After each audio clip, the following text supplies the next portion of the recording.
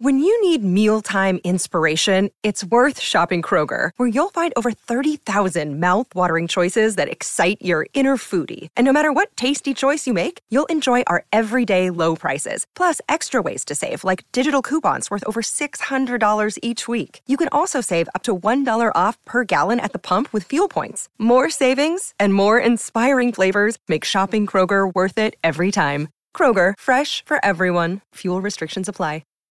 Staying in to watch the sport? Let us cook. Get your Macca's favourites delivered with McDelivery. Kick back and relax. It's time for the Run Home with Kirsten Beeve.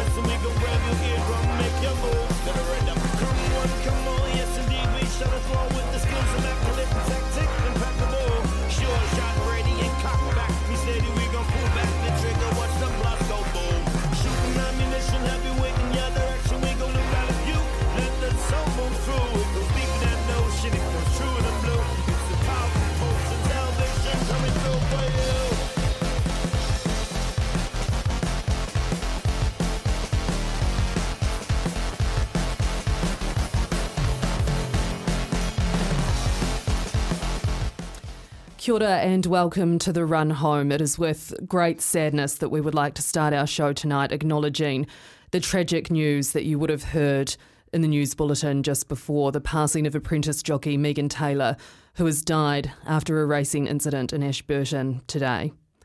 Here's what we know. The 26-year-old was riding Red Orchid when a four-horse fall occurred while entering the straight. She was pronounced dead soon after. The rest of the meeting was abandoned. Investigations are now underway. Megan was in her third season of riding, had ridden 16 winners. This is, of course, a tragic day for the industry. Racing Minister Kieran McAnulty has said, "I'm incredibly saddened to hear about the passing of jockey Megan Taylor during a race this afternoon. I want to pass on my deepest sympathies to Megan's family and friends and to all of those in the industry who worked alongside her and knew her." Bruce Sharrock, the CEO of New Zealand Thoroughbred Racing, has also released a statement saying our deepest sympathies are with Megan's family, friends and others in the racing community who have worked closely with Megan. We will look to support them in any way possible in the coming days and weeks. We will also support the jockeys and others who were at the races today. The SENZ whānau shares those thoughts, our deepest condolences. Our sincere thoughts and our hearts are with Megan's family, her friends and those closest to her. Kia ora and welcome to the Run Home on SENZ this Thursday, the 15th of December. Kim Downs in the hot seat this afternoon alongside Mitch McClenaghan will be taking you through your Arvo. And my goodness, Mitch, great timing, really, all things considered, to have you in here on what is such a massive day in cricketing news. New Zealand's captain Kane Williamson standing down from his test duties. Tim Southee will be our new test captain for the Black Caps. I will just take your initial thoughts straight off the bat. I wasn't expecting it, to be fair. Look, hey, it's caught me on the hop. And like a lot of New Zealand fans, I think it would have. But some time to reflect, and throughout the show, I'm sure we'll pull it apart a little bit more. Look, I think it could be the first cracks we're seeing in Gary Stead in terms of the direction that he's initially said. With this test team, a bit more conservative in mind, and seeing the way England's played over the last little while, maybe they're going to go a little bit more aggressive with someone like a Tim Southee. Let me read out some of the stats for Kane in his role as Test captain. 40 tests, leading New Zealand as captain, 22 wins, 8 draws and 10 losses. That makes a 55% win rate, easily the best of any New Zealand skipper. He was, of course, at the helm when New Zealand won the World Test Championship in 2021. So why is he stepping down? I think we have him talking about this in his own words earlier today. No, we don't. However, that's all right because we've got Mitch McClenaghan to fill in his own words for him. Kane probably won't want me speaking for him. But look, to be honest, I reckon there's bugger all for him to achieve in the Test format as a skipper. You know, I think what we're seeing is that he's directing himself towards the next two World Cups, which are One Day World Cup and the T20 World Cup, which he'll want to try and win a white ball championship, right? So he's going to direct his energy in that. For me, the sad part about it is, are we going to see him rested in Test tours? Like Bolty's obviously made that decision. So is that something that's on the cards when you give away a Test captaincy? So he said he wants to continue as a specialist batter, and he mentioned those things as well, right? The Pinnacle event's coming up, and they've had all these discussions, and they've decided that that's where he best focuses attention, because it is captaining your nation across all three formats. It is draining. It is a high workload. You could argue that you're compensated for that, but that doesn't take away from what the work does to you. So maybe in a way, this comes as a blessing in some way, that it allows him to focus on his batting when it comes to this Test side, as he still is one of our best batters. I think initially, he was probably a reluctant skipper. I think there was that, obviously with Baz taking the captaincy off Ross, I think there was supposed to be a natural succession where Baz was going to skipper, Ross would skip, and then Kane would come into the role now or the last couple of years, you know. And I think that got skipped, and I think he was a reluctant skipper at the time. I think he's been a fantastic skipper for us over the time that he has been the captain. I mean, those numbers that you read out before, 50% win rate in Test cricket is absolutely phenomenal. And I just think it's getting back to batting, and we've seen his form dip in recent times, and maybe that is just that pressure of being skipper and being that person that everyone needs to talk to the whole time, rather than being able to focus on his trade, which was going out and scoring a truckload of runs. All right, let's now hear from the man himself, Kane Williamson. It's sort of been an ongoing discussion, not specifically formats, but workload, wanting to keep making sure I'm putting my energy in the right places, and with major events next year, it kind of transpired the way it has, and so we've sort of made that decision, and very fortunate within the environment to have so many other great leaders, and really exciting to see Tim take over the Test team, and looking forward to supporting him. You talk about the workload. How much extra, especially off-field stuff, comes with that role of being Test captain? Like, what's Tim in for? Yeah.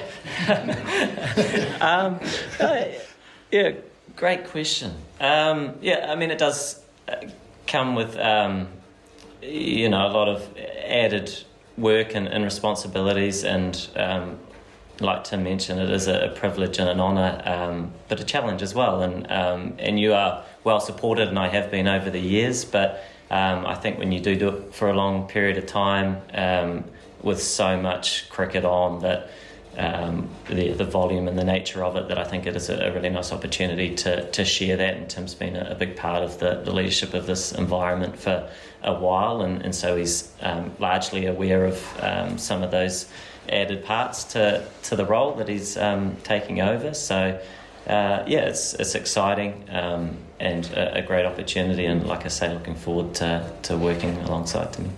All right, Mitch, so you hear Kane talking there. You've mentioned before, Tim Southee's era might feature slightly more aggressive approaches. What else can we expect from a Tim Southee captaincy?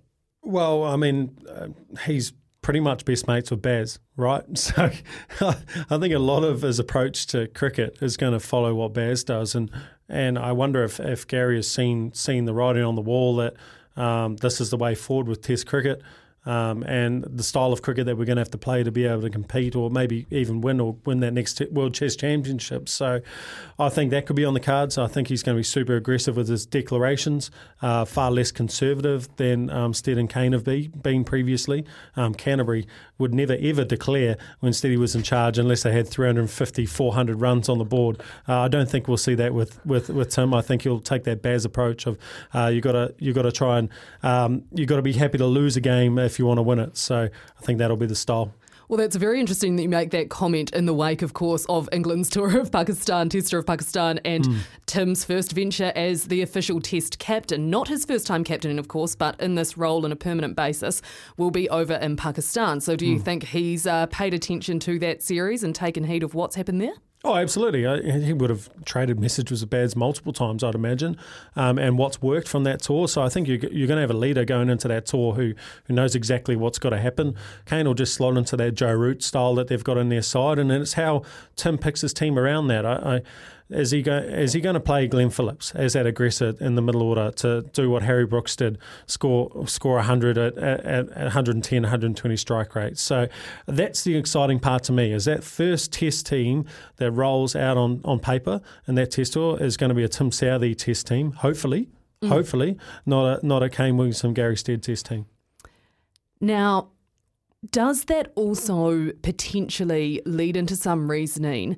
Because I think a lot of people would be asking, fairly, why Tim has been named over Tom Latham. Tom's captained the Black Caps in the test side, I think 6 of the last 10 tests. He probably had every right to think that he was going to be stepping up. He retains that role of the vice-captaincy. Gary Stead today was quoted as saying, we've got great leaders, 2 of them are here, referring to Kane and Tim who are in that press conference, and Tom is another one, and there are others in our team as well. I guess we just discussed all the different options and put them out there. In the end, we felt Tim's experience and I guess a little bit of a feeling of a bowling position as well is slightly different. It's got nothing to do with bowling position at all. I think on the surface of it, like, they can say what they want, but in all honesty, you've got a mass exodus of your senior players to encourage one of your senior players to take an even more senior role. And Tim's never captained a test match. I'd imagine growing up, that's all he's wanted to do as well, being such a test cricket advocate. I think that's a big carrot. There's a small match fee addition that he gets for being the test captain as well. And I wouldn't be surprised if they're trying to keep as much on the table for Tim Southee as they possibly can, because if you lose Tim Southee in this New Zealand team at the moment and Kane doesn't play as much, then all your experience is gone. So I think they're looking at trying to give status for people like Tim Southee, and in my opinion, I think he thoroughly deserves it. And I also think it's do we want to change the style of Test cricket that we're going to play? What's going to be more competitive for New Zealand going forward with the stocks we've got coming through? Can we compete playing traditional Test cricket, or do we need to look at England and play more of a white ball type format in Test cricket? You mentioned the experience there and the importance of keeping that within this New Zealand setup, and that did make me think of, I guess, the broader perspective too, right? Which is that in this year we have seen Trent Boult hand in his New Zealand cricket contract. We've seen Martin Guptill, we've seen Colin de Grandhomme, Jimmy Neesham hasn't accepted one because he's off playing in T20 franchises that he'd already signed for. Fair play, all of them. But do you think as well, perhaps it's not calculated, but is it at least a blessing and a silver lining in a lot of this, that this means surely his services are secured from a New Zealand perspective for at least the next few years? Well, I heard rumours a couple of weeks ago that there's a few opportunities being thrown Tim's way, like Boulty and Nish, and that he could be on the way out potentially. And this is obviously something that they have used to secure him. And when I heard the rumours that he could potentially go, and they're only rumours, they could be true, they could not be true. When I heard the rumours, I didn't think he would go, because with Boulty out of the picture, I think he's got numbers that he's trying to chase down. He wants to be the leading Test wicket taker for New Zealand all time, I'd imagine. So I think that alone probably kept them with New Zealand, and the Test captaincy is going to help that as well. It is quite striking as well, I think, with Tim, because he has grafted for a long time for New Zealand. He has been a long time servant of the game for the Black Caps. How stoked do you think he was to get that call? Yeah, I guess he'll be immensely proud. Generally, as an athlete, when you get picked for your country and a captaincy honour as well, it can probably have more of an effect on your family. The people around you, the people who have supported your whole life. And I think that's probably the case with Tim. He's, like Steady said, or Kane said, that he's been in a leadership role with New Zealand for a long period of time. He's captained the other formats. So I think it's probably more about the family, how stoked they'll be, an achievement he can tick off for them and see their joy of him getting that. But he is such a huge advocate of Test cricket. Honestly, I don't know if you can go through an interview with Tim and him saying that Test cricket isn't the pinnacle. That's another thing he learned from Baz. Starting in a T20 series, the outset of a T20 World Cup. Yeah, we love T20 cricket, but Test is the pinnacle, so So we're looking forward to that. So I think to have that feather in his cap will be, it's a short list of people who've captained the country, right? You touched on Tom Latham before. I think he's a bit unlucky, right? Like why did Tim get skipped? Like I don't understand, and the only thing I can understand is that Southie's got a different outlook on cricket than Tom does. He's very much more in line with Steady and Kane's philosophy, and I think they must be looking. Honestly, if you're going to pick Tim as captain, you must be looking at playing the game in a different way. Text in here, how much has IPL played into this and stopping Tim going off chasing T20 money, which is what we were touching on earlier before. I mean, it's very speculative, isn't it? Yes and no. I guess we could be in a different situation if Tim didn't get retained by KKR this year. He's got that 150,000 US that it's guaranteed, a nice little buffer. But he's made some serious cash over the time. He's played since he was 18, so he's been in the game a very, very long time. IPL has definitely probably enabled him to stay playing Test cricket a little bit longer rather than the guys who haven't got big money in IPL. But I think his passion for chasing records and seeing the opportunity that he can probably change the face of Test cricket, bit like Baz has done for England. I think that's a big opportunity for him as well.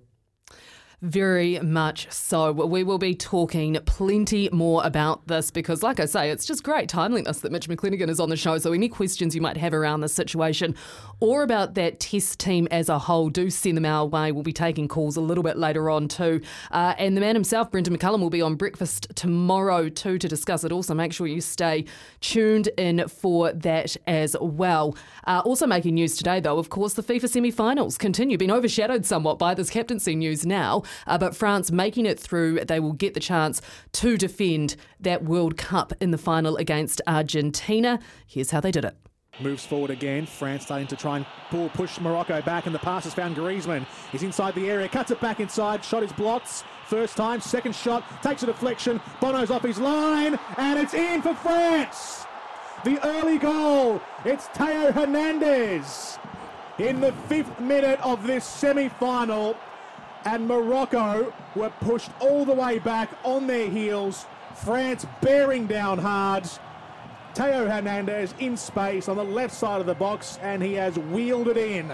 Shifts back onto his right foot. Here's Mbappe getting through the traffic, getting a shot away, back post, and that should be it. It's Randall Kolo Muani, who might have just sealed France's passage into the World Cup final. The sub, his first touch since being brought on. He's only been on for a matter of seconds, and he has put France 2-0 up. Randall Kolo Muani, his first goal in French colours. Well, the Moroccan dream has come to an end. What a fairy tale run that was, though. Just getting to the semi-final. Amazing effort. The first African nation to do so. Hats off to them. They understandably looked absolutely devastated at the end of it, but I don't think you could have asked or expected anything more from them, right? I thought their whole campaign has been phenomenal. Just the story of Croatia and Morocco has just been such a great joy to watch, knocking off some big dogs, some serious sides. Serious sides. Now, So. Can I also get a verdict from you here, though? Because when it comes to this final on Monday, France-Argentina, I am very much all aboard the Messi bandwagon. Are you? Yes, absolutely. Go on, be contrarian. Tell me that you're going for France. I'm going for France. I'm going to surprise. Shock. Yeah. No, I'm going to go for France. Yeah. I think. Okay, why? Because Poms like to have a whinge, right? Mm-hmm. And I just think if they'll whinge a little bit less if they lost to the eventual winner. So I've got a few Pommy friends, so I don't want to have to go through that. So at least if they lose to the winner, the eventual winner, they might be able to swallow the pill a little bit better.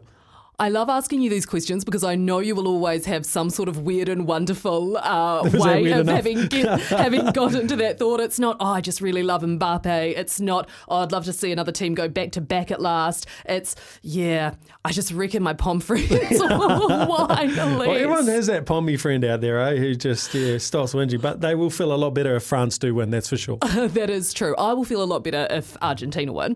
When I say I will feel a lot better, purely because I am here here for the fairy tale. I am here for the Lionel Messi has never won a World Cup. This is most likely his last chance. He is getting to play this final. Surely some piece of Lionel Messi magic happens in this final that gets him this fairy tale end. Surely. Do you think if he wins and when he celebrates, he'll go, see? I don't know what he'll do. He'll probably cry.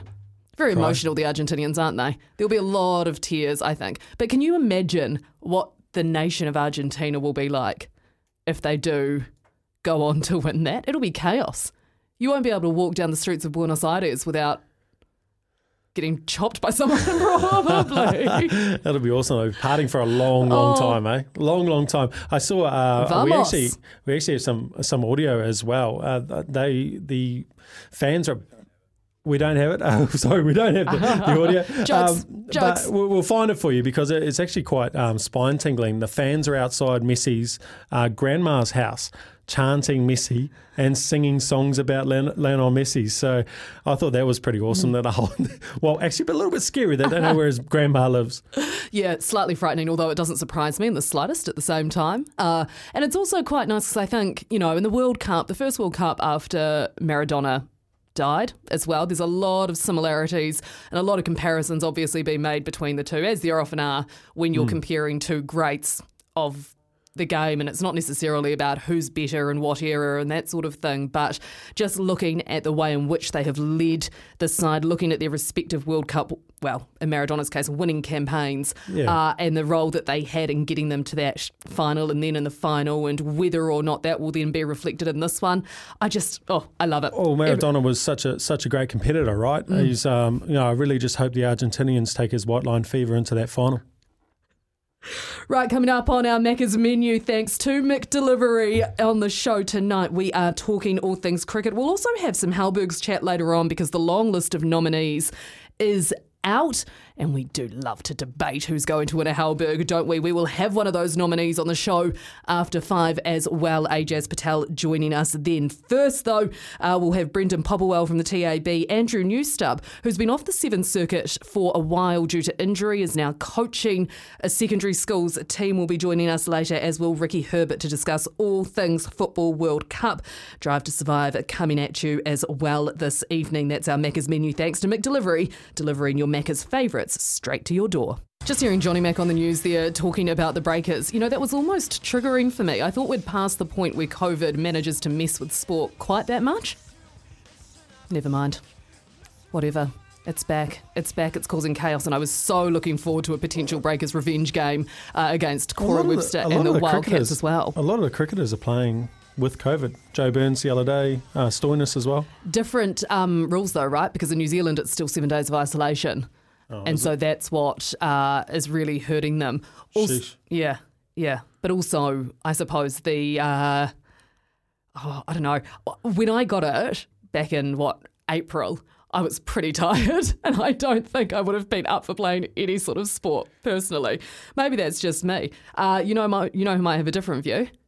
Brendan Popplewell, who joins us now from the TAB. How are you, BP? I'm good, thanks, team. Yeah, how we going? Obviously, we've all missed that on the golf gig. Yeah, the Grins Invitational. Invitational invite did not extend to the three of us. BP, does Beaver follow you on Instagram? Because he doesn't follow me. He does. I've certainly seen what's been happening there. It looks like a lot of fun. So I'm sure. I did see Kirst nail a big drive. So backing up her claims of the big drive last week. Yeah, she has been having a bit of chat about that, hasn't she? That she's driving it kind of on the regular over 200 now. Yeah. 257 on Remuera golf course, apparently. Correct. Stay humble. Yeah. No. She looked the part as well, so that's also all part of golf, isn't it? Turning up in your number one. So it looks like they're having a good time there. But look, it's all about the football, isn't it? And we're all counting down to the World Cup final, and punters are already betting. Is probably what we can talk about here, because a match that is very divided around all three options. And I'm talking about the head-to-head market here. Argentina 280, France, 2.70 favourites, and the draw, $2.88. Now, this match, already we have taken money on the draw. We've taken money on either team to win on penalties as well at $4.50 in method of victory. So punters out there are believing this one might be a bit of a tight one and go beyond the 90 minutes with what we've seen with that early betting so far. As long as it's not a go beyond the 90 minutes because of a 0-0 scoreline, I'll be happy with that one, especially if we're waking up at 4 a.m. to watch it. Yeah, correct. Yeah, look, in terms of overall who's going to win it, to lift the cup, Argentina is $1.95 and France $1.85. We've actually already, our best support in that market has been with Argentina. We have had a lot of money in our outright market after their first loss. Funny enough, after they lost their very first game of the tournament, they blew out to about $9.50, and we had a lot of support at that price of $9.50, and it meant the market started moving to about $6.50, and then from there on in, yes, Brazil was the worst result, but Argentina and France was certainly the next two results underneath Brazil, where there was a lot of money in that outright market. Biggest bet on France we took throughout the World Cup was $3,500 on them to win, and that was, what was that price? That was around sort of $6, I think it was $6.50, $7. So, yeah, there's a couple of nice tickets floating out there on the final. Do you tend to see, BP, when it comes to these big events, a lot of movement in those head-to-head numbers, or would you expect that they'll be fairly similar throughout the weekend? Yep. Yeah, I think there'll be movement. Yeah, I really do. And I think punters will look, like I said, will look at all three options. So I feel as though everyone's going to have an opinion one way or the other, which one this way they'll go. And we might even see a shift in favouritism, or it might be just a little tight in here and there. But I really do believe that we're going to take money on all three options here quite strong. So by the time tomorrow rolls around, we'll get more of an idea on that, because obviously this market's only been open a few hours, with a couple of $500 bets, but biggest bets, but a lot of small bets individually on the draw in Argentina, and as I said, on that method of victory being either team to win a penalty. So, yeah, watch the space. Well, BP, if you were going to choose a side to mitigate the rising cost of living, who would you be putting your money on? Look, I'm with Argentina. I've sort of yes, BP. All the way through, so maybe I've got the soft spot of just looking for that romantic finish with Messi. That's where I'm leaning very, very slightly. I've just enjoyed what they've done out on the park, but gee, France, they would also provide a story themselves, wouldn't they, if they were able to go back to back? So if you're purely coming from an unbiased position, it will be a great watch, but I'll be with Argentina just. Perfect. And we've got a bit of other sport going on around, mate. A BBL's just kicked off. Is that market starting to heat up? Yeah, it is actually. Yeah, and it's the first game, I'll be honest, there wasn't a lot of interest around sort of the head-to-head markets and that. And look, the Big Bash does go for a fair period of time, and maybe punters just want to see a few games and get a bit of an idea on things. But we have seen a bit of money for tonight's game, where the Brisbane Heat are $2.15 sent outsiders against the Melbourne Renegades for $1.65. And we've actually seen a bit of money for the Brisbane Heat in this one. And we've also taken some money around our boosted option, which of course is around Colin Munro, who's playing for the Brisbane Heat. His price has been boosted to $4.50 to be top run scorer for the Brisbane Heat. Correct me if I'm wrong, Mitch. Is this his first game for Brisbane? First game for Brisbane, but traditionally when he does play his tournaments, he definitely gets off to a decent start. He's generally up there from ball one really in terms of top run scorers in the tournament. So it's probably not a bad shout. Might lose a bit of money on that one, mate. Yeah, well, the way that the rate that it's going, I mean, we've taken money in the first two games with New Zealand interest, obviously with Trent Boult. There was a lot of money for him to be top wicket taker. He took 2 wickets in the first over. So, yeah, those sort of markets, and it's good to have that sort of New Zealand interest in there. Aaron Finch is taking money on the Melbourne Renegades to be top run scorer. Save your cash. Save your cash. What's that? Save your cash. He's been horrendous the last couple of years. He has been. I saw him score a club 100 the other week, so maybe he's found some form down the grades. Was he playing in the Super Smash? Yeah, wow. Sorry, Kim. Now. Sorry. I've just had to mime a bit of a slap Mitch's way. Hey, BP. Now, I don't know what this is. I've just got written down in my notes here, 12 days of Sportsmas. Oh, yes. Tell me. Every day every day, if you're a TAB account holder, you just need to look out for the emails, and you'll receive an email, and you'll click on a ball each day, should I say, and a prize will be revealed. So what we've had today is the prize was a $10 bonus bet that'll jump into your account if you use the promo code. So make sure you find that email, chuck the promo code in, and you're away and laughing. And we've had it through the last couple of days with punters having to spend their bonus bet on the football and what have you. So that's going to be happening over the next few days. So make sure you check your emails regularly to see what's coming up over the next couple of days. And I will say this, tomorrow we do have the World Darts Championship starting, and we do have Ben Robb, a.k.a. Big Rig.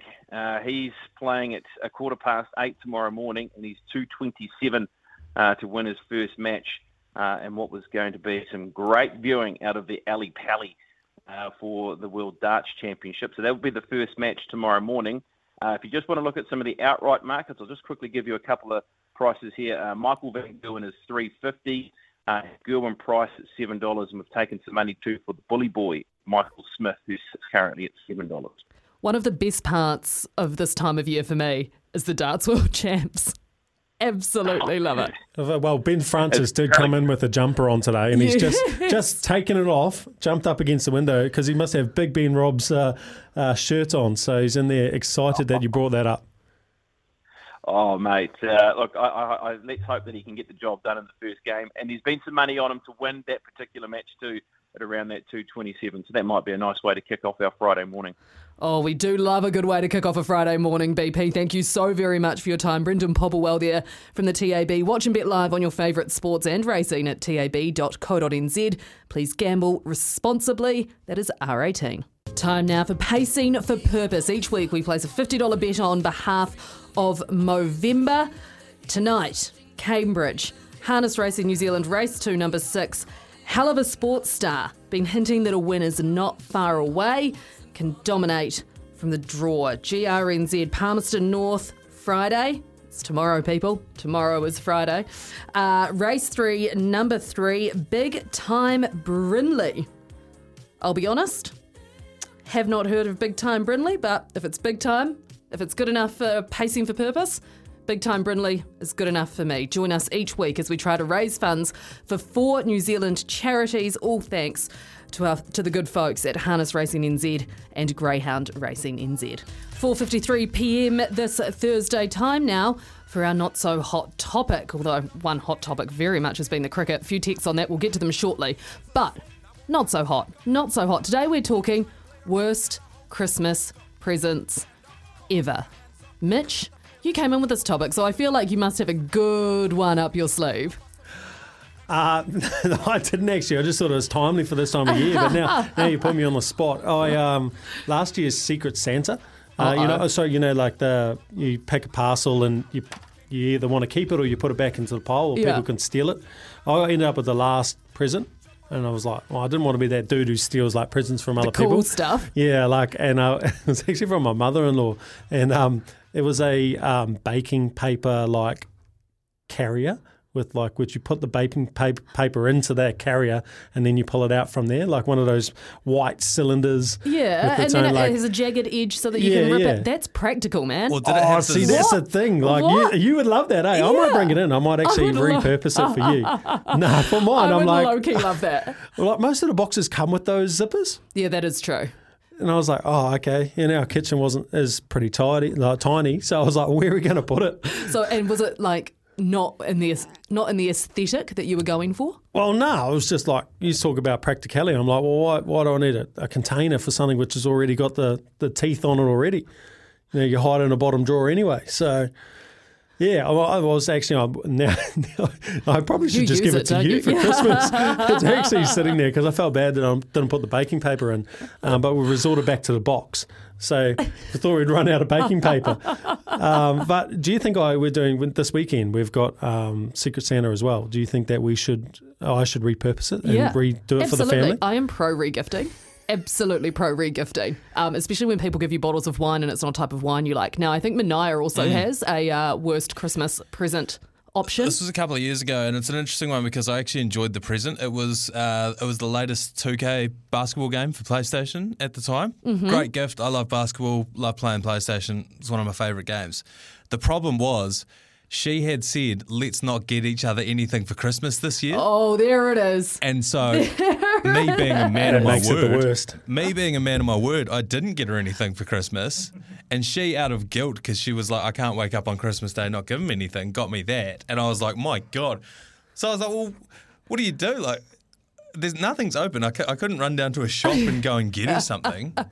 So now this year she said, let's not get each other anything, but the trust is gone, isn't it? Well, the trust is gone, and if you played I would definitely get her something. Is there a game that you want to play this year? Maybe you should just get her that. Get her that. Yeah, that's not a bad shout, actually. Yeah, I might look into that. I actually asked Ricardo this the other day, and he said get her something and sit on it. So if she gives you something on Christmas, then say, I've actually got you something too. If she doesn't, you hold it and wait for her birthday. Or Valentine's Day. Valentine's Day's coming up. Yep. Yeah, that's right. Her birthday's in November, so that'd be 11 months I'll be sitting on it. But that's long not a bad time shout. to sit under a bed, and you'd have to rewrap it as well. I know. Just get generic Christmas, like generic paper, just plain gold. That's my go-to at the moment, plain gold, because it can be birthday, shout. Christmas, Kim? everything.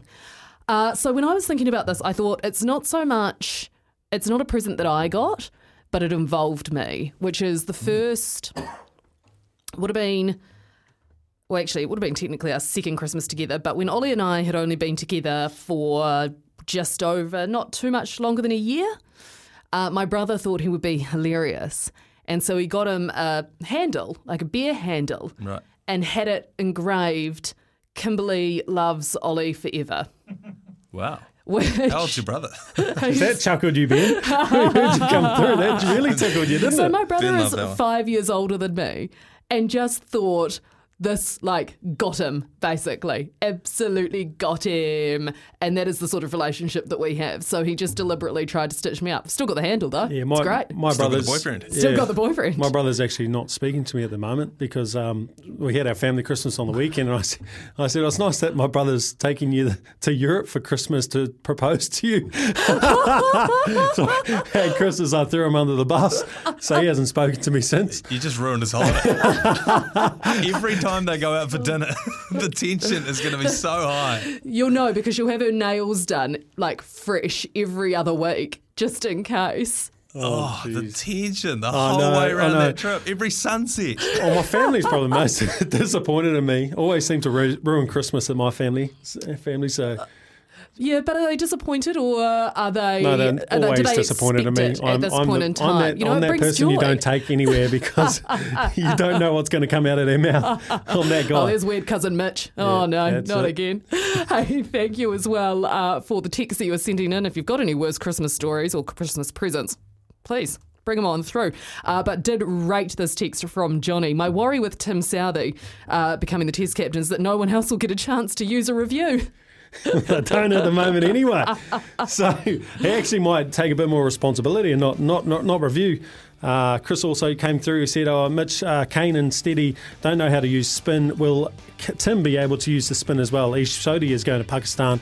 How will he be used? Well, we might even talk to AJ Patel about that after the break. Kia ora and welcome to the Run Home on SENZ. Kim Downs with you alongside Mitchell McClenaghan taking you through the evening.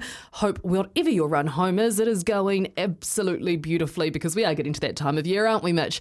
Oh, it's starting to feel like Christmas. You love it, eh? I absolutely love it. And then the countdown after Christmas is the wedding. Oh, yeah. Isn't it? Yeah, it is. It is. I was waiting for the countdown after Christmas is the new year from you. But need a bit more excitement out of you. Holy listen. We actually applied for our marriage license today, which was exciting. Did they ask you if you're first cousins? No. But Is I think that something that happens down in South Canterbury, is it? Yeah, it must be, yeah. I don't know. I've been the witness to a couple of those documents, and they were like, do you verify that these two aren't first cousins? And I was like, I'm not certain of it. No, bro. Is that what my mum TBC, let signed? me check. No, I think that's the celebrant's job to make sure of that. I think. Okay. Something like that. What did I sign? But it was, but no, it was very exciting next step, because you can only apply for the licence. I can't believe I'm talking about this on a sport radio show, but you can only apply for a marriage licence within 3 months of actually getting married. So it's quite a nice marker of where you're at in terms of the planning process. Last chance to back out sort of territory. Well, no, last chance to back out is technically... Oh, no, I don't want to say that in case Ollie is listening and gets any ideas. There's no backing out now. There's no choice. Last chance to back out was before you got the mug with Ollie for Ollie Kim forever. Ollie loves... No, I think it was Kimberly loves Ollie forever. I forget the details, but you get... You get the gist. I promise this is a sports show. Right, on our Macca's menu today, thanks to Mick Delivery. Very soon, very excited to be talking to Ajaz Patel from the Black Caps, named for the Test side to go to Pakistan, and also listed today on the long list of nominees for Halberg Awards Sportsman of the Year. Andrew Newstub, the All Black Sevens player, is also on the show a little later on, as is Ricky Herbert, to talk all things World Cup. Drive to Survive as well, coming at you after 6 o'clock. That is our Macca's menu, thanks to Mick Delivery, delivering your Macca's favourites straight to your door. This is the Run Home feature interview. Thanks to Mick Delivery. Ba-da-ba-ba-ba. Standing. Here is a towering blow up in the air towards mid-wicket. Can someone get under and take the catch? It is indeed taken. Rachin Ravindra, and quite amazingly, Ajaz Patel becomes just the third player in Test match cricket history to take all 10 wickets in an innings.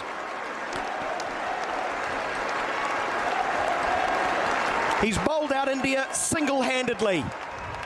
India all out for 325. Ajaz Patel, 47.5 overs, 12 maidens, 10, count them all, 10 for 119. What an incredible feat that was, and the reason Ajaz Patel is nominated for Halberg Sportsman of the Year. The man himself joins us on the show now. Ajaz, thanks so much for coming on. Do you enjoy listening back to that? Yeah, it's pretty cool. Obviously, it was quite a special time, but yeah, it's been a while now, and yeah, it's kind of still a little bit hard to imagine. It's pretty crazy. Did life change for you much in the last year after that feat, or was it a whole lot of hype that then settled down a wee bit? No, not really. I don't think it's changed too much. For me, it's still kind of, the same old, keep working away and keep trying to improve the game and keep trying to get better, really. Surely you're getting a few discounts when you go out to dinner or something like that, Ajaz? No, not so much like that, but yeah, you certainly get recognised a bit more and people know who you are a bit more, which is sometimes a little bit weird. Well, Ajaz, appreciate your time today. You have joined us on a day where there is a lot to talk about. Congratulations as well on being named in the Test team to head to Pakistan later this month with a change in captain. What do you make of that? Yeah, obviously, Timmy taking the reins from Kane, it's something different for us all. It'll be interesting to see the style of cricket that Tim brings, and obviously being a bowler, it might be a slightly different style. So I'm looking forward to that, and it should be quite interesting going forward. So by that you mean that when Tim needs a rest, you're going to bowl more overs? Yeah, well, hopefully, I think in Pakistan I should be getting a fair few overs in there. So, make sure the shoulder's ready for that. Do you think he'll just chuck you the ball and go, right, Ajaz, another 10, thanks? No, Tim's quite a competitor. So, obviously he loves taking wickets for the country as well. So sometimes it can be quite difficult to get the ball out of his hands. So, but yeah, I'll definitely be asking for it. So see what happens. The inclusion of Ish Sodhi, Ajaz, been out in the Test cricket wilderness for the last 5 years, been recalled to the Test squad in place of Rachin Ravindra. I'll get you to, obviously Rachin's a young talent coming up, a little bit gutting overseas tour he misses out on, but Ish Sodhi's changed his technique, in terms of his run-up over the last few years, really kind of narrowing down that white ball style of spin bowler who runs it a little bit faster to get through a bit quicker. Do you see that that's going to still be a good thing for him to be able to bowl with that style in Pakistan, or do you think he'll need to change and slow it down a little bit? No, I don't think he necessarily needs to change much, to be fair. Obviously, Ish is quite a talented bowler and he's got a very wide skill set. So I think, he's very adaptable, and I think he understands, having had that experience earlier of his career, and I think this time round he'll be better for it. We all know he's got a phenomenal first-class record, so, it should be pretty exciting watching him go about his work as well. Talking about first-class records, Tom Brewster's got off to a fantastic start this year with the bat. Was there any indication through the traps or whispers that you heard that he might have been in line to maybe get a chance? No, obviously, he's had a phenomenal first-class season over the last kind of year and a half, and he's been batting unbelievably. And you would have thought he was in the talking and pretty close. But, we haven't really heard too much. It's kind of, as players, sometimes you do hear things, but other times you don't really hear much. So, I guess, he's really putting his hand up, and he's going to, I'm sure, continue to do that. One guy who is in the squad is Will Young, and he's been in some serious form in white ball and red ball this year. What do you feel like seeing him play for the Black Caps, come back to the domestic career? What have you seen improved since he's been back with the Stags? Yeah, Young, he's kind of the ultimate professional, really. Once he kind of gets out there and really puffs his chest, he's a very, very talented batsman. He's really come to start dominating bowlers at a domestic level, and he's pretty confident in his game and what he does. So, I'm really excited to see what he brings in Pakistan. For you as well, Ajaz, it's often a while between drinks when it comes to playing for the Black Caps. I guess you are used to it now, but how do you tend to approach these series when you know they're coming up and they're quite rare opportunities for you? Yeah, I think for me it's really, keeping it quite simple and focusing on what I bring to the table and my style of play and my style of bowling. I don't really think too much about kind of before or after. I try and make sure I stay in the present and take care of what's in front of me. So, leading into the series, my main focus is kind of making sure that I'm prepared for what I expect to kind of be presented and adapt to the conditions and try and, do the best that I can to produce a result for the team. And when it comes to that spin support, if Ish was to play as well, it's obviously been a long, long time between drinks in the Test arena for him, some 4 years or so. How do you go about supporting him and integrating him almost back into that Test side? I don't think for me personally, there's not a lot that I will need to do, but it's always great having him around because he's such a student of the game. He loves talking cricket and loves talking bowling, so it's almost brilliant having him around for me, especially, just to bounce ideas off him and talk cricket, really. The last time we bowled together was that Pakistan series in the UAE, so I really enjoyed that, and I'm really looking forward to, having opportunities to do that again and work in tandem. Yeah, it will be an interesting one, won't it, Ish? And the guys, are they looking forward to heading back to Pakistan? Yeah, I think the guys are excited. All the boys in the team and the squad really value Test cricket quite highly. So, getting another opportunity to represent your country is always special. And I think, everyone's really looking forward to kind of getting over there and testing themselves in what's going to be a different challenge for us. Now, I do have to ask as well, on a slightly different topic, but are you much of a football man as well? I am, yes, indeed. I do enjoy watching football. Sometimes we try and make time for it, but it's always quite an awkward time. But this World Cup's been good because obviously it's at a good time in the morning where we can get up and watch the game during breakfast. So who have you got in the final, Argentina or France?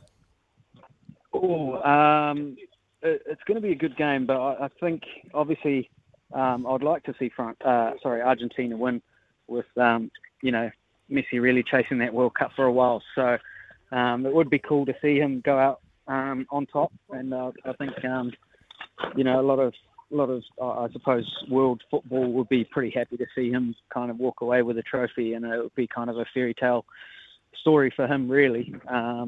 So it will be interesting to see, but I think it's going to be a good final. France are a very strong side, so I'm really looking forward to it. It should be good fun.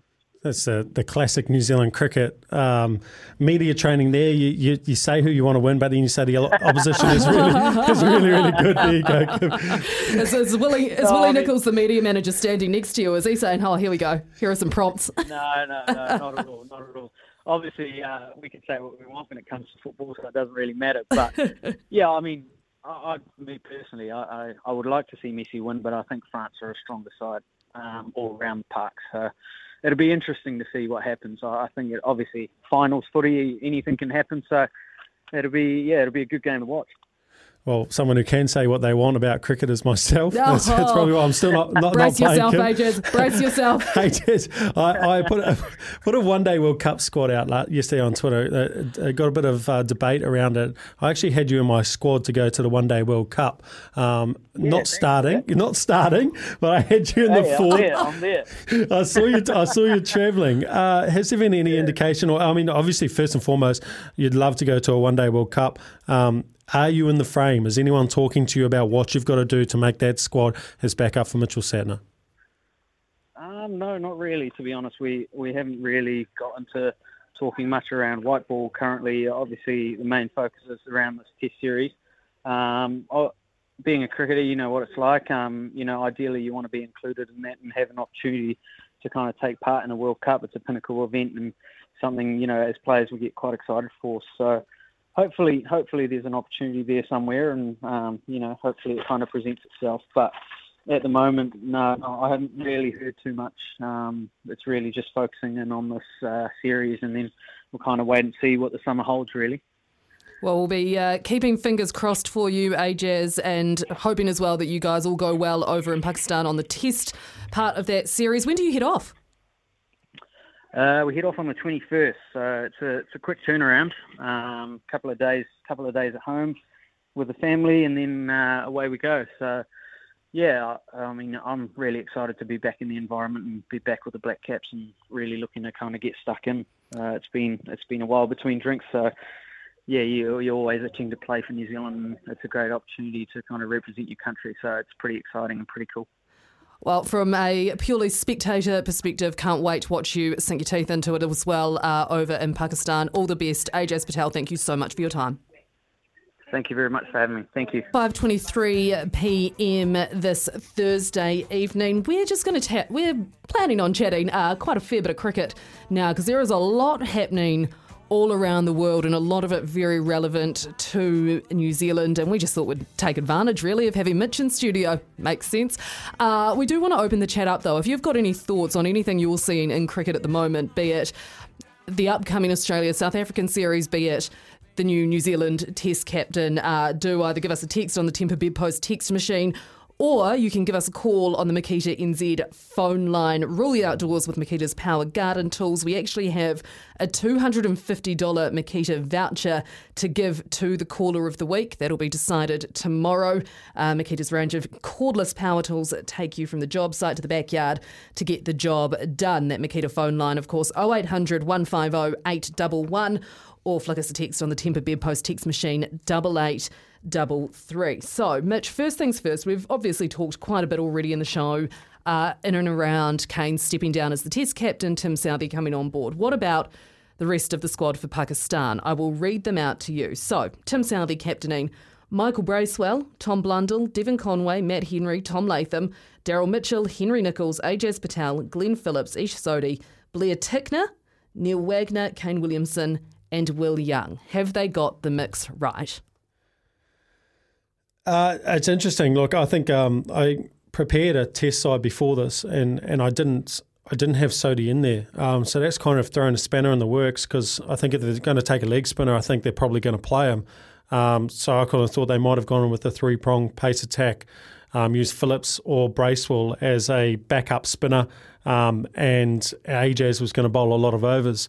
So it's kind of thrown a spanner in the works of will they only play 2 seamers, not do what Aussie did England did with the 3 seamers and a part-time spinner and obviously a full-time spinner. So it's got me thinking. I'm really interested to see how we line up. I think the last tour in India we changed the batting lineup a little bit. Mitchell came in the last test, batted in that. I feel like he could be one of the guys who might miss out, but I don't think he should. And I think the person who has to make way for that is Henry Nicholls. Needs to make way for Mitchell in the middle order. Reason being is Henry Nicholls' stats are actually really good on paper, but once you break them down, his stats overseas away from home, he averages 23 at a strike rate of 40. At home, he averages 48. So there's a big difference in those numbers. And he's been a guy who's been touted as being a good player of spin, but he plays spin well in New Zealand, where the ball doesn't deviate or slow up off the wicket much, and he's a big sweeper of the ball. If you're looking at good spin players of spin, they generally don't sweep unless it's an aggressive option or it's pitched outside the stumps, and they usually play from the crease or play right back or right forward. So it's a go-to which works in New Zealand because it doesn't turn, but you can get in a lot of trouble. It shouldn't be something in the subcontinent that you're looking to get yourself off strike with. It's an attacking option as opposed to rotating the strike, which Henry seems to use as his means of getting off strike. So I would love to see Will Young open the batting with Latham. I thought they've started to build a good combination. I think likelihood is that New Zealand will open the batting with Conway and Latham. The reason I don't like Conway and Latham opening the batting together is that I think left-right is obviously an advantage in Test cricket for line and all that kind of thing. But I think more importantly, I think New Zealand's success over the last year in one-day cricket and in Test cricket has been around having a really, really solid number 3 and number 4. And I don't see anyone around New Zealand cricket who's going to be as solid as Ross Taylor was in a partnership with Kane Williamson, as I think Devon Conway will be. And I think it's a guy who can actually solidify that middle order like Ross used to do in some part. Then I think it opens up, No. I think you were about to answer my obvious question, which was, okay, then who are you having as your other opener alongside Tom? Yeah, Will Young. I think Will Young is the future. I think when Kane finishes, and we don't know when that's going to be, but obviously the Test captaincy, giving that back might open up that as a possibility. Hopefully not in the near future, but I think Will Young will bat number 3 when Kane retires, and that's just where I see him slotting on. I think he'll potentially be a skipper going forward in maybe 3-4 years' time. As well for New Zealand. He's the only guy I can see with some pedigree to be a New Zealand captain out of the group that they've picked. So I think he opens with Latham, Williamson, Conway. I think Daryl Mitchell's done enough to be number 5, solidify that order again. And Glenn Phillips, I think if Saudi's skipper, I think Glenn Phillips plays. He'll want that guy who can do what Harry Brooks did against Pakistan, who can come out, score 100, striking 110, 120, and really take a game away from you. So, and then Blundell at 7, and then now I'm confused whether they're going to play Sodi. you know. But the one thing I haven't seen them pick, and there was, I know Ferguson got tapped on the shoulder a little while ago saying, well, just general interest of whether wanting to play a Test tour. What New Zealand doesn't have is airspeed in their bowling lineup. They don't have airspeed. And that's what Mark Wood did to win that last Test match. So that's what's got me a little bit nervous. They've put Tickner in there, who's a hit-the-deck bowler. And I don't think it's going to be as effective as someone like a Lockie Ferguson or potentially an Adam Milne with reverse ball swinging conditions. So that's the only thing I'm a little bit unsure about it with that lineup. All right, plenty more takes to come as well. We've actually had some comments too from a former Aussie cricketer, which might be of interest. We'll have to get to them shortly because now it's time for Johnny Mack with the news. You are with Kim and Mitch on SENZ for the run home. We are taking your calls, we are taking your texts on all things cricket at the moment on the Makita NZ phone line. Rule the outdoors with Makita's Power Garden Tools. And remember, $250 voucher for the caller of the week this week. And, Mitch McClenaghan here to answer all of your curly cricketing questions. Mitch, I have one of those very kind for you. So, former Australian cricketer Simon O'Donnell has made these comments on our Mates Breakfast show, SEN Over the Ditch. Tim Southee, he's 34. They've named him as a replacement. Fantastic, he's earned his stripes. But I'm thinking at 34, I'm not seeing Tim as a fast bowler being around for too much longer. So I'm sure there's someone there in the wings that he might be let's get over this period while we figure out who the best one is in that mid-20, late-20 range to take us into the next era option. Do we have someone in that mid-20, late-20 range to take us into that next era? Yeah, we've only got one, in my opinion. I think we've only got Will Young, from what I can see, like on the surface.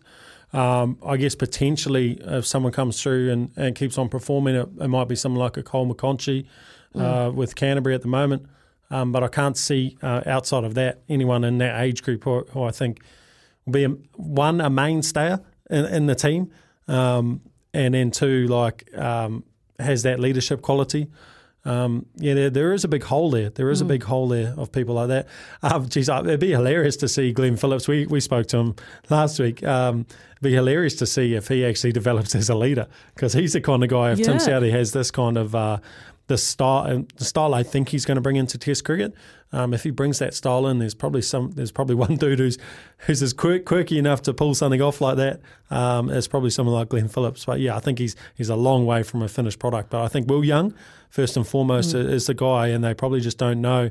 Obviously, he hasn't been playing consistently, and they need to get him into that position where he's playing every test for that to be a position that he can take up. Like you say, they need to be a lock in that side, right? And at the moment, a lot of the locks are kind of in that early 30s, heading towards mid-30s generation, really. Yeah, but look at Latham. Latham will still play for another 6-7 years. True. So there is time for someone to come through the ranks who will mature into that leader when Latham's gone.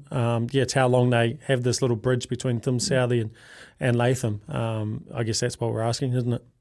And one thing that'll be really interesting as part of this Tim Southee era of Test captaincy, and you made this point in the ad break earlier, is that we will of course have England visiting this summer. His great mate Brendan McCullum is the coach, very aggressive. Obviously, we all know about Bazball. How does this Black Cap side go about beating them? Look, it's tough. It's in a short series. I don't think there's a good chance. I think because they're playing such an aggressive style, and we can talk about this a little bit later because we've got Chris on the line from Hamilton. Chris, how are you? Yeah, good, Mitch. How's things? Very good, thank you, mate. How's your afternoon going, and what do you make of the Kane stepping down as captain situation? It's more a question for Mitch I've got. Is picking Southee over Latham, is that purely a change of direction? Like to do that more aggressive Bazball type cricket? Look, Chris, I think it is. I think, reading between the lines, I think it's the first crack we've seen in Gary Stead's approach to cricket and how he's always coached cricket, and it's maybe a thing he wants to be the person who potentially, like Baz has done, changes the style of New Zealand Test cricket with obviously with Tim Southee's help. I think that is exactly right. I think you're bang on there, Chris. And one more too, and taking it going over. I mean, I respect the guy. He's certainly done his trade in domestic cricket, but is there a young buck flying around that flicks it down with a bit of pace that might have been a better option to bowl a few overs? I'm unsure with maybe with the World Cup coming up. I think they're maybe trying to protect Lockie Ferguson, but he's a guy who needs to be playing Test cricket. He played that one test where he broke down in Perth. He's a guy in these conditions with reverse swing, and that airspeed difference needs to be playing. Milne's probably the only other guy who's got that pace. There's a guy, Fisher, coming through who's got some serious gas. But again, he's only playing white ball cricket. They're trying to protect him from the longer format of the game. Had a few injuries. And then Ben Sears.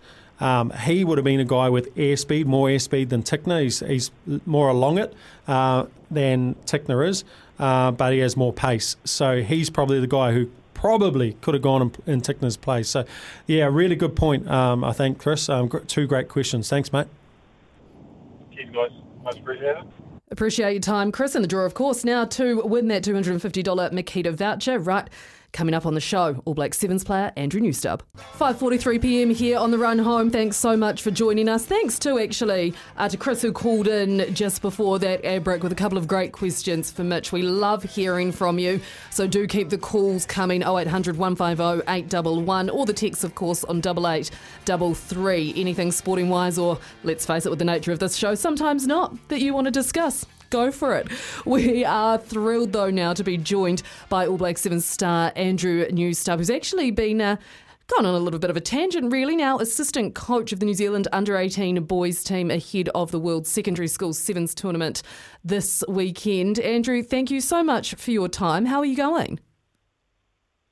Yeah, not too bad. Thank you very much. Now, you've been out of the All Black Sevens for a while with a knee injury. I think that was back in April. How are you doing? You coming right? Yeah, I'm just on my way out now. I'm just on that 6 months post-surgery, so probably looking at end of January I'll be full back training with the boys, and then hopefully return to play around that sort of March into February period. Oh, can't wait to see you back in action. In the meantime, it's good to see you're keeping busy taking on this coaching job. What spurred that on? Yeah, so our skills coach for the All Black Sevens team, Ewan McIntosh, he's a real good bugger, and he's seen that I was still really keen to stay involved with the boys and try to help out where I can, but obviously I can't help out too much with the All Black Sevens boys, so he said, what would you think about the opportunity and come help these young fellas at the World Schools Tournament? And I thought, why not give it a crack? I never had the opportunity like this when I was a young fella, so I thought I was keen to talk, and I've really enjoyed it so far. Yeah, you say, Andrew, you had never had that opportunity as a youngster. I guess how important is that opportunity to these players, and what advice have you got to them to deal with the expectations of obviously this tournament on the field but also off the field? Yeah, obviously it's a massive opportunity for them, and they will realise it. But at the same time, just kind of the first day we got here, and we kind of watched them just play touch with each other, and I think that's probably a massive key, is just having fun. Like, that's what Sevens is all about. You chuck the footy around with your mates, and you work really hard, just kind of getting that balance right, which makes it a special Sevens team. And I think that's probably the most important thing, that they just go out there and do what their X factor is, or their superpower is what we call it. And hopefully we can show this on Saturday, Sunday. Superpower, I do like that. I do have to ask, Andrew, though, you talk about, just letting them have fun and do their thing. I find it hard enough keeping the men at work here in line between the couple of producers and my dear mate Mitch beside me. How on earth do you manage to keep control of an entire Sevens team of under-18 boys? Yeah, it's pretty tough. It's pretty tough keeping the management control as well, to be fair. Some of these young fellas, we're all staying at King's College at the moment, and a few of the girls' teams have strolled on in, so you see the boys sniffing out late at night sometimes. We have to bloody bring them back in, but no, they've been good. They've been, honestly, little professionals, and I've been really impressed with how professional they are, so no, they've been all right, I guess. So you're on security walking around the running track at night, are you? Is that what you're saying? Yeah, we get the spotlight out. Unintentional spotlight, I love it. Hey, look, turning just to the World Sevens, obviously with three events in. I had a question. Obviously, Samoa and South Africa got off to a great start. They're on top at 47 points. New Zealand's in equal third with the USA on 44. At what point of the season do you start looking towards, you've got a really good opportunity of winning the World Sevens Series? And dare I say that terrible word, is it around the time of Vancouver? Yeah, so obviously we've had a pretty slow start to the season this year, and I think if there was one positive that we can take out of it, it would be that a lot of our young guys have got a lot of experience. I'll manage to get them all out there on the field, and they're really becoming into quality sevens players, not just quality footy players. So I think we're not far away from a perfect game. Obviously, it's pretty hard to get to, as you can see, in 15s and 7s. But we're coming into that Hamilton tournament. We're going to be training bloody hard over Christmas, New Year, so we won't be eating too much over Christmas, and hopefully we get a good squad. Hopefully get some of these injuries back, and hopefully we get a good squad over that Hamilton period. And we'll be looking for a strong performance there. And then we'll just kind of keep it on from there for the rest of the season, hopefully. Surely you get at least a couple of slices of Christmas ham at Christmas. Surely. Well, I'll see if anyone's looking into it, and then I'll have to decide. The under-18s boys might be able to give you some tips on getting something past the keeper there. I did want to ask, though, you mentioned Hamilton obviously being removed as a stage on that World Series after next year. So how important is it going to be to you and the rest of that All Black Sevens group to really put on a good show this last time in New Zealand?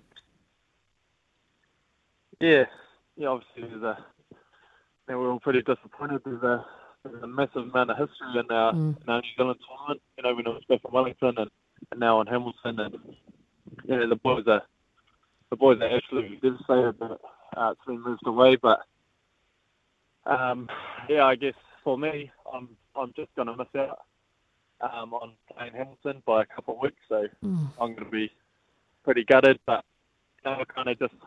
we'll put that towards the boys, and they'll probably see how disappointed I am, and I know all of them are going to be willing to play in front of their family and friends for possibly the last time. There's going to be a lot of pressure, but there's one thing I know about the team, they love the pressure, so it's going to be a spectacle for sure. Yeah, it will be awesome. A great last tournament, I bet. Hopefully top it off with that win. Before we let you go, Andrew, out of this under-18s group of men, who should we be keeping our eye on for the next couple of years? Yeah, it's a good question. I guess I've been thinking about that quite a bit. So we've got young Cody Vai there, whose brother plays with us, Kitiona Vai, and his older brother Milani's down with the Crusaders. So he's definitely one to look out for. Xavier Tito Harris, he'll be one to look out for as well. He's kind of had to make the decision between playing rugby league or coming to the sevens, and he's decided to commit to the sevens, so he's going to be definitely exciting to watch. And also there's a young fella, Fletcher Carpenter. He's from the mighty Kapiti Coast as well, so I'll be keeping my eye on him. He's 6 kgs dripping wet, but I reckon he's going to bring a bit of razzle to the show, and he's definitely a notable little fella. And if I'm going to go home, I'll have to add Andrew Smith as well. He's looking sharp at training. He's always wanting to learn. I don't think sevens is his natural game, but he's wanting to learn, and he's really impressed me this week. So definitely keep an eye out for those four for sure. Awesome. And I think the thing is as well, they're probably stoked to be learning from you, and I'm sure they are so pleased to have this opportunity. So good stuff. Good luck this weekend with them. Hope it all goes well. Hope you've got control of that spotlight properly, particularly if they win. All the best with your recovery as well. And while I know, like you say, it is obviously pretty gutting that this will be the last New Zealand tournament in January and you won't get to play it, I hope that you can find some good in it and try and enjoy it and maybe reflect a bit on some of the great memories that have passed. That's right. Too good. Thank you very much, team. Awesome, mate. Appreciate it. All the best. Andrew Newstub there, All Black Sevens star, joining us from the New Zealand under-18 boys camp where they are looking to gear up for the World Secondary Schools Sevens tournament. You're back with Kim and Mitch on the run home. Great to be talking a bit of sevens with Andrew Newstub, the All Black Sevens player there, because it's one of those ones that you obviously have your highs at events like the Olympics, the Commonwealth Games, where neither team quite managed to crack it, and then the World Cup. And now we're back on this little period of the sevens circuit. Next year is a massive year because it's Olympic qualifying for them, as well as the Sevens series. And you were looking at the standings just before. The Black Fern Sevens going pretty well, won the last tournament in, where were they? They were down in Cape Town. They were That's right. Cape Thank Town. you. Yeah, I was like, they're equal having first. Having a moment. Yeah, equal first, getting one up on the Aussies for the first time in quite some time, because the Aussies, Beat them in Dubai. Yeah, beat them in Dubai, beat them in the World Cup final, and beat them in the Commonwealth Games semi-final. The Blackfern Sevens, from recollection, beat them in a mid-year tournament prior to the Com Games, but that was still 3 on the trot, which is not the sort of record you want against our darling Australian friends. No, so look, obviously we are moving into Hamilton. It'd be nice to get 2 in a row up on them, hopefully. But the interesting one to me is the USA, how they're creeping up into this World Sevens rugby rankings. So they're sitting on 3rd in the women's side of the standings, and the men's team's in 4th as well. So, geez, like you were saying in the break, put a gold medal on the line, an Olympic gold medal, and they pump their money into it. So, yeah, it's going to be an exciting time for rugby in that part of the world particularly. Yeah, definitely. And I think we were talking as well about, that World Cup in 31. I feel like, though, it's a hard one, right? Because the USA is often talked about as the sleeping giant. Rugby has been a sleeping giant in the USA, and we've kind of yet to see that really come to fruition. So maybe at long last with their Sevens team in a few years' time, or Sevens teams in a few years' time, we'll actually be able to see something come of it. Fingers crossed. I think that's what you need, right? You need to keep on expanding the markets, bring in the big sponsorship money, the viewership. Oh, those dollar bills. Hey. All right, coming up on the show in the next hour, we're talking all things World Cup with Ricky Herbert. Can't wait for that. And it is also going to be time for Drive to Survive. So get those fingers ready to call in, and hopefully we'll be able to hand you some cash. Kia ora, welcome back. You're on the run home on SENZ. Kim Downs and Mitch McClenaghan with you through this next hour. And Mitch has actually gone down a wee bit of a statistical rabbit hole in the last 10 or so minutes. We had Chris call in a little earlier in the show, and he's talking bowlers for the Black Caps, and that got Mitch's mind humming. Yeah, he was. He brought up Blair Tickner's name in terms of what his selection in this Test tour, and who else that was there out there who that might be able to come in. And I mentioned Ben Sears, Fisher.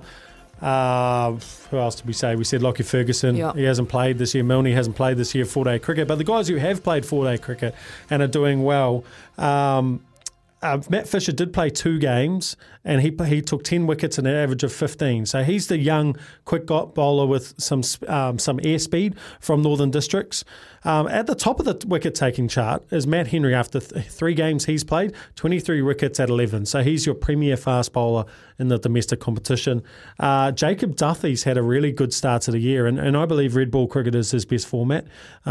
Great line and length, moves the ball, relentless hitting top of off. He's 4 games, he's taken 22 wickets at 21. Doug Bracewell, 3rd on that list. Yep, he's 4 games. He's taken 20 wickets at 17. So those are your top 3 bowlers, all swing bowlers, all out swing bowlers. Bracewell, the added bonus of being a very, very good middle order batsman or lower order to middle order batsman. So none of those guys, barring Henry, have come into the conversation. Blair Tickner has played 2 games, and he's you've got to scroll all down to the bottom of the page to find where his standings are in that format. He's a very, very long way down. He's played 2 games and taken 7 wickets. So, yeah, I guess that's one of the questions you'd want answered. And Chris, I listed off those options for you. But if you were those guys like Bracewell and Duffy, you'd be asking a few questions, I guess, in this situation. So, what else do you have to do to be able to play Test cricket? Is the thing, and it's the amount of overs he's bowled. Blair Tickner's bowled as well. He's bowled 70 overs going into a Test series in Pakistan, whereas the seam bowler, if you're only going to play 2 seam bowlers, you're going to have to bowl 30 plus. The way Pakistan like to bat. So he's only bowled 70 overs. The other guys have got good loading under their belts, 130 to 140 overs with Waggy as well, about 140, the most out of any seam bowler in domestic cricket this year. So that does not surprise me. It doesn't surprise you. The toughest man to get the ball out of his hand. Yeah. No, you can't bowl consecutive overs, Waggy. You can't, mate. You can't. Someone else has to have a turn. Yeah. So that's interesting, right? It's you wonder why, you want to know why people are selected for New Zealand, and you also want to know why certain people aren't. So. Great call, Chris. You've kind of got my mind going on that one. Well, it's interesting when you say, you kind of want to know why people are selected. It made me think, all I've got on this is the justification given in the press release when the team was named. So I'll pass it on to you. So first starts with a Tickner featured in the Black Caps test squads for the series against South Africa at the end of the home summer and away to England in the winter, but is yet to debut after playing 20 white ball internationals. Then goes on to say, Gary Stead said Tickner's inclusion reflected his place amongst the test bowling stocks in the country. Blair's been with the group for our past 2 test series and we believe he's very much ready for test cricket. He has genuine pace and gets good bounce, which is a real asset to have in Pakistan, subcontinental conditions. Absolutely not. Airspeed is what wins you games in the subcontinent. It's airspeed. I like how you were cutting me off before I even got to the end. You were like, I know where this is going, and that's a hard no. Yeah. It is airspeed, yeah. Bounce bowlers generally don't do as well. But hey, look, what do I know? Look, I guess we'll get to find out. I kind of hope for Blair's sake that now that he is named in the squad, he doesn't have to then go on a 3rd test series and not get to play, because that would just be very, very frustrating. Anyway, on our Macca's menu in the show for the next hour, thanks to Mick Delivery very soon, we are talking to Ricky Herbert. Can't wait for this one, all things footballing, as we head into the big dance. We've also got Drive to Survive coming up shortly after 6:15. A few good questions in there as well. I don't mind it at all. That is on your Macca's menu. Thanks to McDelivery, delivering your Macca's favourites straight to your door.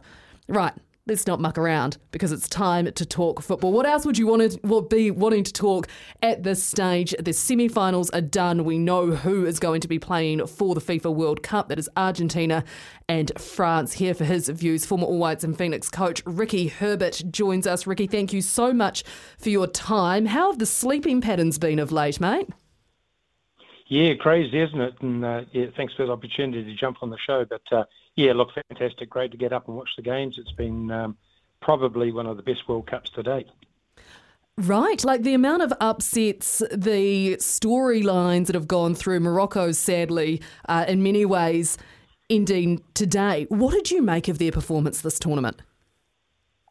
Yeah, look, just absolutely fantastic. And I think it just really resembles the quality and depth around the world now in the game of football. And, these nations are getting stronger and better. And they've certainly put a benchmark down for the African nations. And, I thought they were terrific. I mean, just to continually keep coming through and some of the big scalps that they took, not only coming through group play, but through the round of 16 and then through the round of 8 and then coming up against world champions again today. So, the quality of teams they had to play didn't get any easier, but their performances were absolutely fantastic. And I think really, really resembled out to the world on how big this game is.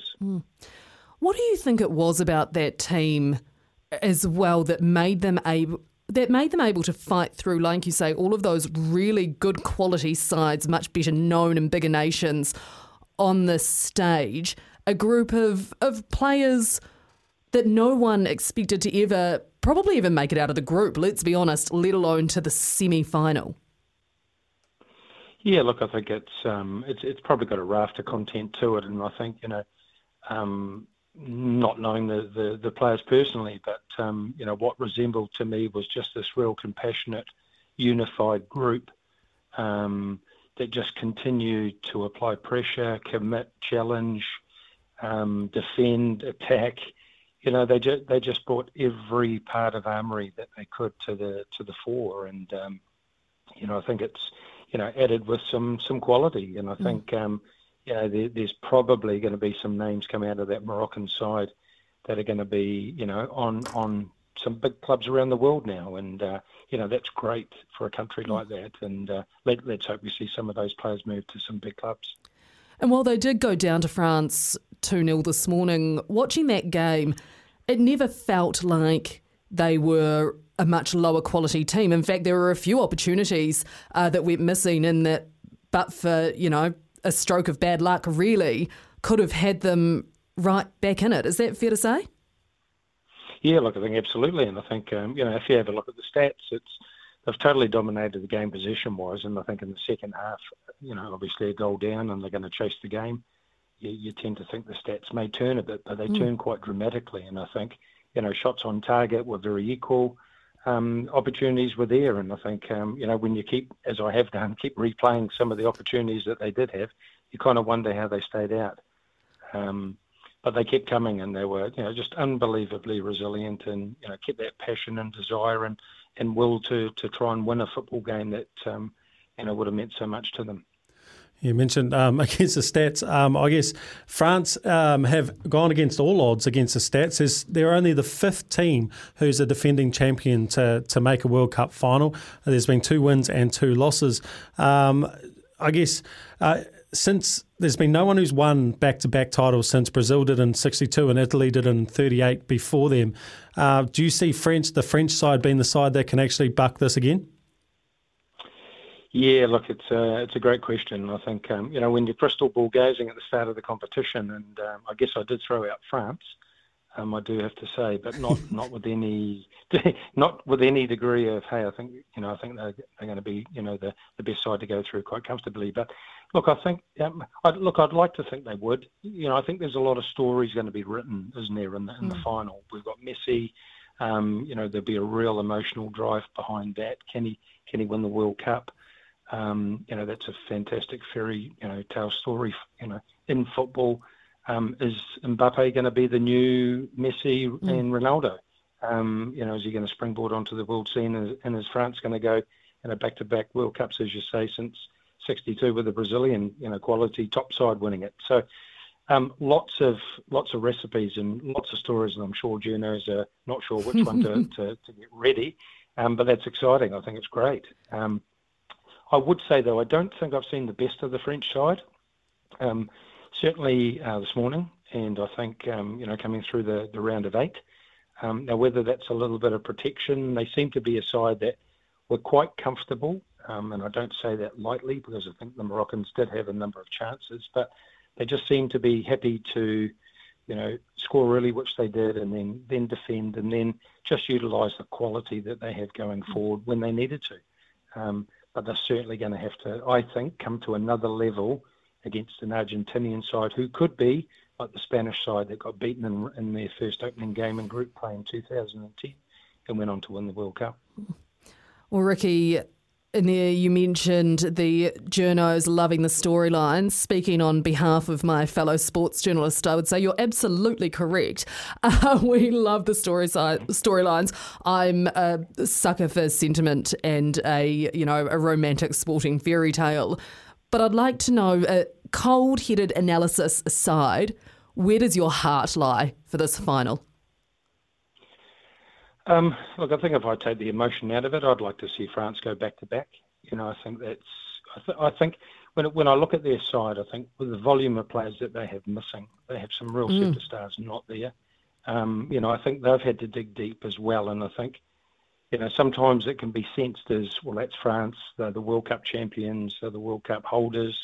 It kind of sits in a light of, well, hang on, if we look behind that, we've got a number of their best players that haven't been presented at the World Cup. So when we look at the group, and that's not just the 11 who plays, there's some quality coming off the bench, but it's certainly not the depth of the side that potentially they could put out. So, my heart's with them a little bit to think that they've really stood up and competed against the odds as well, I guess, from a player availability perspective. But look, I think it'd be very tight. I mean, I think it's going to be really, really hard to call. Argentinians are just so resilient. They'll be tough, hard to break down. The blip that they have, and I think everybody kind of went, whoops, we're going to write Argentina off after game 1. They've certainly had to rewrite that and have a good look at it, because they've certainly bounced back, and their ability going forward and quality in that front part of the field is, they're as good as anybody in the world currently. You mentioned there the French players that have missed out. There are rumours, or there seems to be some speculation going around Benzema and whether he might be able to come back into that French side for the final. But from a coaching perspective, Ricky, if he is available, I mean, he's obviously a next level calibre player, but do you risk changing up the team that has got you to the final? Yeah, super point, and wouldn't that be a great position to be in? To think, well, I've got Benzema, and shall I bring him back into the side? But no, you're fully right, and I think that's going to be the quality of the coaching staff and the manager to be able to deal with that from a collective perspective. And I think, these are players that are world class, and I think when you look at Dembele, Mbappe, Giroud, fantastic players that have done a super job. An outstanding job, and arguably one of those who potentially could go on to be the next new superstar in world football. It's a big call. But we are talking about a World Cup final. We are talking about the biggest sporting event in the world. So I'm assuming, I don't know the position of Benzema, but if he was available, fit, and ready, then that's certainly going to be a big conversation within that French camp. Yeah, they've kind of said he's back at training with Real Madrid, full training. So it sounds like he's back on the park. It does obviously bring in a conundrum for the coaching staff with France. I guess I want to move on to the playoff for third and fourth. And I find this fascinating. I feel like most of the time one team who is a big name has missed out on making the final and they don't really turn up and it's a real nothing game. I feel like a Morocco-Croatia playoff for third could be as heated, if not more, than the World Cup final. Yeah, look, I think we're in for a stellar one. That's one I'll certainly be watching, 100%. I think you're spot on. I think, I'll be incredibly surprised if these Moroccan boys don't just front up again. I think we've just seen, just amazing performances. I think, as we said at the top of the show, who would have predicted even coming out of the group to let alone get through to a semi-final. So, I think there's just this immense pride that, they've certainly deserved to get through to where they've been. I just think they're going to be an incredibly tough team to beat. I think they'll embrace the situation. I don't think they'll fall into, I hope they don't fall into, such an emotional coming so close to being in the grand final. I think they'll be right up for it. And with the Croatian side, tough, resilient, probably let themselves down in that semi-final. They're a side that generally are just so hard to break down. But the Argentinians found ways to get them beyond, and I guess Messi destroyed them on a couple of occasions, and that was enough to see them out. But hey, who's to say? Here's me, crystal ball gazing again. But I kind of think, my heart a little bit is in this one to say I'd love to see Morocco go through and grab that third spot.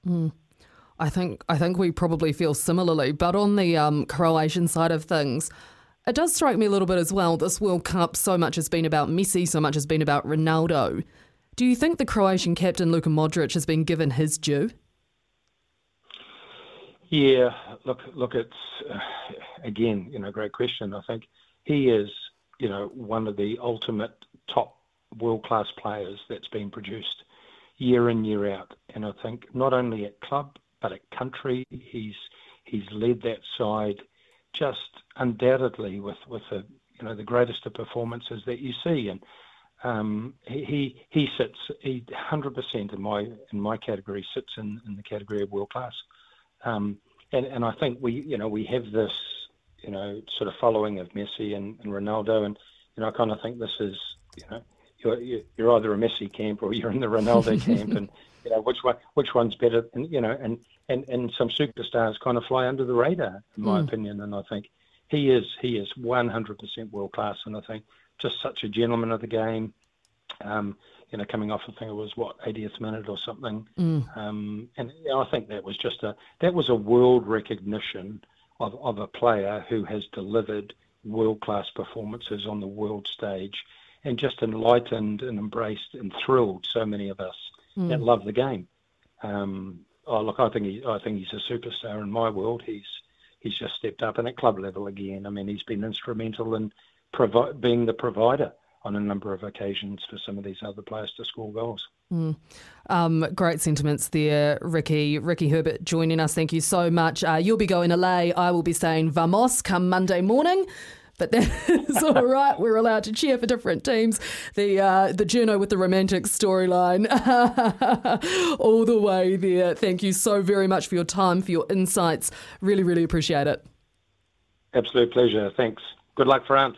Yes, the boy. Love it. Oh, fair play. We'll be back shortly and we'll be going around the grounds. Now, you may be thinking, my goodness, it's already 6:28 p.m. How on earth are we going to have time for Drive to Survive? The answer, my friends, is before the news, we're not. Went a bit long with Ricky because he was such good chat, and I will take that on the chin. That's poor time management on my part. So we will be moving Drive to Survive to just after the 6:30 news. In the meantime, we are going to go around the grounds thanks to Durascape Lawn Seed from PGG Wrightson or Fruitfed Stores. So, around the grounds coming up. I mean, we've all been talking about it, haven't we? FIFA, of course, the World Cup final is on Monday morning. That'll be broadcast live right here on SENZ, 4 a.m. kickoff. So set those alarms nice and early, people. It will be worth it. Argentina v France, an absolute cracker set to ensue. Prior to that, though, as well, Sunday morning, third and fourth playoff, as Mitch spoke about before, that is also likely to have so much passion and so much aggression, I imagine, on the line between Croatia and Morocco, two teams wanting to prove a point, one that has achieved beyond what anyone thought they would achieve. Actually, two that have achieved beyond what anyone thought they would achieve, because most of us thought Croatia had done its dash at the last World Cup. So that will be another fantastic one to keep an eye out on. Then we head to cricket. The White Ferns, their third one-dayer against Bangladesh on Sunday. Sadly, the second one was rained out, so fingers crossed they can win this one to clinch that series. Or do the Bangladeshis come back and manage to level it up? Stop laughing! I tried so hard to be serious about that. There's no chance, mate. Dead rubber. No. Anyway. At least they've had a good holiday. It'll be great to see who are the White Ferns' best performers, at the very least, come that one day. Sophie Devine or Susie Bates or Amelia Kerr. Leah Tahu could have another day out with the ball. You never know. Yeah, to be fair. Yeah. Also, coming up, Aussie-South Africa Test Series. I was about to say, this is the series for the White Ferns to pad their stats, and the Aussies have just done it against the West Indies. Yeah. So, this is going to be massive, right? It's going to be a great series. South Africa, I think, are going to be far more potent with the ball. Really nice stats. So you guys will enjoy my stats today. Steve Smith's averaged against the West Indies, every game he's played against, 150. And versus South Africa, he's actually got the worst average that he's got is 41. So that just shows the golf in skill of the bowlers. I hate the words, the worst average he's got is 41 coming out of your mouth. I know. I'm not going to rattle off some of our that is revolting. I know. No, we have to end it there. That's around the grounds thanks to PGG Wrightson Turf. Ask about Durascape Lawn Seed from your local PGG Wrightson or Fruitfed store. 6:33 and it is time for Drive to Survive. If you want to be the one who is picking up the TAB voucher today, call in now. We are going to get started. I'm very excited because I'm normally a Friday gal, and so I don't often get to be here and to get to witness Drive to Survive, but I obviously listen to it a fair bit, and I'm one of those people who does like to yell answers at the radio, and I think that's acceptable. I also yell answers during the chase on TV because, we all love a quiz, and you know how it is when you're baking paper container and the chase. Yeah. There's no Nana and you, is there, Kim? No Nana and you at all. Oh, no. Grandmother Kim here is up for a quiz. So call in now for Drive to Survive. $50 TAB voucher, of course, on the line. And it is Mitch's time to shine as well. This is Drive to Survive. Absolutely is the time for me to shine, Kim. You're absolutely right. We are doing Drive to Survive. A $50 TAB bonus bet is on the line for our winner today. While those callers come in, we've got a pretty easy one today. If you do have the opportunity to quickly go back and have a listen to our chat with Ricky Herbert, you might have heard a couple of teams that may have done all right in the World Cup in the past. So that might be a key for one of your last questions. I know I give away the answers. I just get excited. I want to give away some cash to you. So we will go to the lines and we are going to start with Ed. Oh no, we're going to Zaid. Zaid, he's just dropped off there quickly. He's back in the list. Zaid, how are you, mate? Yeah, good. Good evening, Mitch. Looking forward to the heat tonight. I was just, you know what, mate? You actually beat me to that. I knew you were going to say it, and there was going to be my opening line to you. Colin Munro, what do you think he's going to be a top run scorer? Hopefully, yeah. I've got money on it already. Have you? Yeah. $4.50, wasn't it? And I've got money on the Brisbane Heat as well.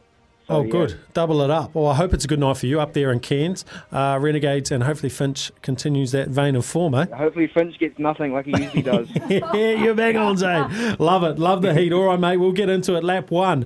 Who has the NZ Breakers have had their match against... Oh, my gosh. I'm coming in here. Cancelled the Perth Wildcats. Hey, you didn't even need the question. Jesus. Okay, and I have not been drinking. Which is actually probably more disappointing. Okay, Zaid, we're on to the second question. Who has been appointed the new New Zealand captain of the Black Caps Test side? Tim Salvi, the sexy camel. The sexy camel, that is indeed. And do you know why it's called the sexy camel? Camel toe? So, hey, the old moose knuckle, the old camel toe. That's bloody brilliant. Do you know what? I actually don't know. So that could be it, Zaid. And that might be a what is it? A truma now. Thanks, Zaid. That was outstanding. On to question number 3. How many goals did France score in their semi-final win over Morocco this morning? 2. Which former English cricketer is recovering from a crash while filming Top Gear? Flintoff. Yeah, very sad. Fingers crossed for a recovery there. And that doesn't, any car crash is not great, but yeah, old Freddie, it's not ideal. We are on to lap number 2. We are going into a cricketing question here, Zaid, so you get this wrong, I'll be disappointed. Chris would get this if he was here on the line. Who is the lone uncapped player named in the Black Caps Test squad to face Pakistan? Jimmy Neesham. This is the worst form for a goal free that I have ever seen. Zaid! What a shocker, son. Okay, we will move on to the next one. We have Tim on the line. Tim, how are you? Very well. You heard that question, or would you like me to repeat it? I think it's Blair Tickner. It is indeed. It is Blair Tickner. Bang, oh yeah, well there it is. Nice delay on the little buzzer there. Blair Tickner suspense. Indeed. Chris's favourite player of all time. Who is the lone representative taking part in the World Darts Championship? New Zealand. Rob. Is it Rob Thompson? Oh. Front left tires. Yeah, you can see it's sun in a shred. Man, that was close. I was almost going to give it to him. Oh, hard luck, Tim. Hard luck, Tim. In fact, I think if Tim didn't say anything, we probably would have given it. Probably would have. Hard luck, Tim. Sorry, mate. We are moving on to Ed. How are you, Ed? Oh, I'm good, man, but I don't know that one. Sorry, bro. Oh, don't you? Well, Rob was a good start. Oh, the big rig? Yeah. What's his first name? Oh, Mania's feeling good. Or was that Ben Francis reaching over and touching the buzzer? Ben pumped his fist. That triggered me to hit the button. The big rig. You're right, Ed. You do know who he is, don't you? Okay. We'll take nicknames. That's outstanding. Nice, Ed. Good stuff. Last one of lap 2. Which NBA team is tied at the top of the Western Conference alongside the New Orleans Pelicans? Western Conference. Oh, bad time for the Wi-Fi to drop out. Hold on. 2, 1. Unlucky. I know what you're doing there, son. I know what you're doing. You are. Those fingers can't type it off. Stay on the line, mate. You might get another crack at it. We are going back to Simon. Simon, stayed on the line? Yep. Here you go. Bit of time for redemption. Which NBA team is tied at the top of the Western Conference alongside the New Orleans Pelicans? Is it the Memphis Grizzlies? It is indeed. So our last question, our only question in lap number 3. Name one of the nations who have won back-to-back FIFA World Cups. Is it Brazil?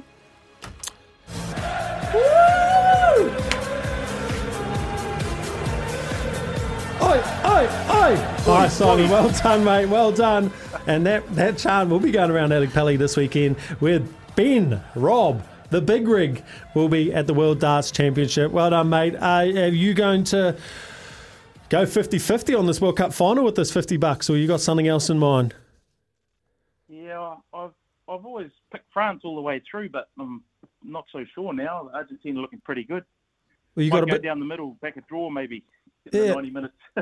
Nice. Well, that's not a bad shout. If you've already got some money on France, you can just negate the losses if France win. Lose, I guess.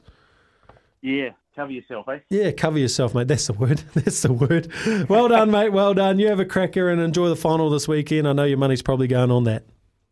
Yeah, cheers, Mitch. Thank you, mate. Easy as that, Kim. Easy as that. $50 given away thanks to the TAB here on Drive to Survive. How was that? You enjoy that? I did enjoy that, actually. That was good fun. I kind of wish I didn't have the answers in front of me so that I could have played along in my head a little bit. But aside from that, I wonder, do you think I'll ever be entrusted with leading Drive to Survive? No, this is the one thing that you lead the whole show like Kirst does, and it's the one little moment we get. So don't steal the sparkle out of my afternoon, okay? It's no disrespect to you, Kim, and in fact, no disrespect to you either, Mitch. This is just a way of tricking Beaver into doing more work. Okay, fair. Do you think he's actually? I feel like he's smart enough to be across that. I don't think it's tricking him anymore. I think he's just had to. I think he's just had to accept that actually every now and then. A wee segment, a 10-minute segment of the show is him alone. We will know, because if he's heard that you're happy to do it, we'll know next Friday. Oh, no, we don't do it on a Friday. Because it's yeah. Beaver's Best. Although he did try to offload some of the picking to me for Beaver's Best at one stage. Beaver's Best, another way to trick him into doing more work. I think I've given up. The World Cup has just ruined me for my betting optimism, to be perfectly honest, because I can't pick him. I don't think many people have been able to be fair. One interesting, I heard Staffy say the other day, Kim, was he said generally in a semi-final, if the underdog wins, from his time working at TAB, if the underdog wins, people will put the money that they won on the other underdog to win. But if the favourite wins, they'll put the money on the favourite. Oh. Which is they won't go favourite underdog or underdog favourite. So we're all just little lemmings, really, aren't we? Yeah, he said, fascinating. Mentally. Yeah. Recency bias, isn't it? It is recency bias. At its worst. I thought it was going to be if the underdog wins the semi-final, they'll put the money on the other team for the final, because that makes sense to me, because it's kind of like the underdog team plays their final in the semi. Oh, yeah. That's my like England standard in the Rugby theory. World Cup? Exactly. Played their final against New Zealand and then... Part of it is, I know that they must, they do set the odds at a price that entices you into putting a bet on that, so that's, I think obviously they're aware of it. If Steph was saying he's aware of it, then they're like, oh, why don't you jump on this other underdog? They'll probably come in too. Yeah, the psychology behind it. That's fascinating. Yeah. TAB science. Don't play Sports poker with Paul Moati. Here we go. You're with the Run Home with Kim and Mitch, although, say the Run Home, I feel like we're sprinting rapid pace towards the end of the show at the moment. Chris has texted in, who Mitch has been talking to quite a bit around the bowling stocks for the Black Caps and who should be in this test touring squad for Pakistan. Great analysis, Mitch. I was politely trying to say that I didn't rate BT, being Blair Tickner, and surely we had better options. We have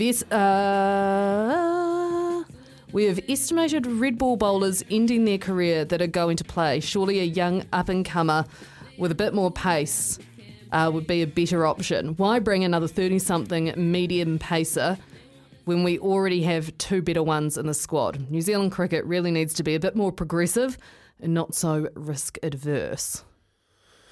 Yeah, it's we've spoken about this before, but it's just the young guys coming through. I think they're probably starting to see the white ball's a way forward, and they don't want to play as much red ball cricket. And when they do, they're either game on, game off. It's more about trying to get themselves ready for the Super Smash, which, in all honesty, the sooner New Zealand cricketers realise that Super Smash internationally to get picked for the IPL or anything like that doesn't mean anything. It actually doesn't. They don't even watch it. It's not even on the radar. As soon as they realise that, then the more emphasis they'll put on like trying to play Test cricket or one day cricket and stuff like that. So I think it's interesting. I'd love to see a few more young guys because that's where I learned most of my cricket, like white ball cricket, was bowling truckloads of overs in first class cricket and trying to find different ways to get wickets at different points of the innings. So it's something that's super important, and you probably sounds bizarre hearing it from me. But you've got to bowl and bowl and bowl and bowl and don't rest, and you'll break. But these young guys coming through who bowl gas just need to keep on playing first class cricket. As long as they don't break. Yeah, but it is what it is. Yeah, I guess. You break when you're young, and then generally you'll get stronger, like your body gets stronger. And if you can't hack it, you break more times. Yeah, you break the body early, get to 26, 27, and you don't break it again. So, but you do keep on breaking it if you don't break it. And you keep on protecting yourself. So, speaking of breaking, here's a text that's breaking the mould. You like that? When it comes to our FIFA World Cup picks for the final on Monday, France won't win. They eat horse. Argentinians eat beef like us, says Noel. Is that... Do the French eat horse? I'm not sure. I was served horse in France. Were you? Yeah. Yep. I was served horse sashimi in Japan. Did not eat it. Well, my mum told me that she spoke French, so she ordered it and was just like, "You should get this." And then found out afterwards, and I Googled it on my phone. I was like, "Yeah, that was a horse." That I ate there, and it came out raw. Lovely. Yeah, and then... So it was like sashimi. And I was like, oh, could you cook that? And like I had to mime to them. Could you go and cook it? Oh, and there's nothing the French love more than you telling them how to cook something. So they took it back, spat in it, cooked it very briefly, but it was still raw. And awful. I mean, it's a very traditional meat in a lot of cultures. Argentine steak, though, can't go past it. Yeah, that's true. And should mention as well, this message and address actually one of the elephants in the room. Craig has texted him, forget White Lotus, it's the denouement of the 12 Days of Sportsmas that I am looking forward to. Now, we haven't managed to get around to a 12 Days of Sportsmas of late or today because we've just been too busy, but the 12 Days of Sportsmas will be back tomorrow. What are we up to? How about the vocab of Craig? Craig has a... Denouement. The denouement. We are up to 5, which in the song is 5 golden rings, which I think we should do 5 golden medals. But do you need, in order to sing it, do you need a one-syllable word? No, because medals is a 2-syllable word. So so we'll be going with medals. Yeah. Okay, get your thinking caps on then. So what, the best of the gold medals? There are so many. The best of the gold medals. I know. And that's tough. Given that tomorrow's our last show as the run home, we probably need to do 4, 3, 2 and 1 as well. Okay. Find out where we land tomorrow at 4. So we've got 5 of the 12 Days of Sportsmas happening in one day. Is that what you're telling me? I thought we had a show next week. I'm glad I'm not on the show tomorrow. Oh, wait, I am. Good luck. That'll be the last time I see you, so Merry Christmas. Oh, Merry Christmas to you too, Mitch. Yeah. Beautiful. Lovely working with you this year. Hope to see more of you next year. More fiery cricket takes, surely. Yeah. No, we'll be right. We'll be right. See how we go in Pakistan. Give me some ammo. Exactly. see who gets bowled and see how well they perform and see what their airspeed is, which I'm quickly learning. It's crucial. In the subcontinent. Mark Wood. I'll be dropping that at the next the next game I watch. Yeah, likewise. Need a bit more airspeed. Sitting on the couch next to some fellow sport reporters. I'm not sure about his airspeed. Not sure if it works. Have a great night and see you tomorrow.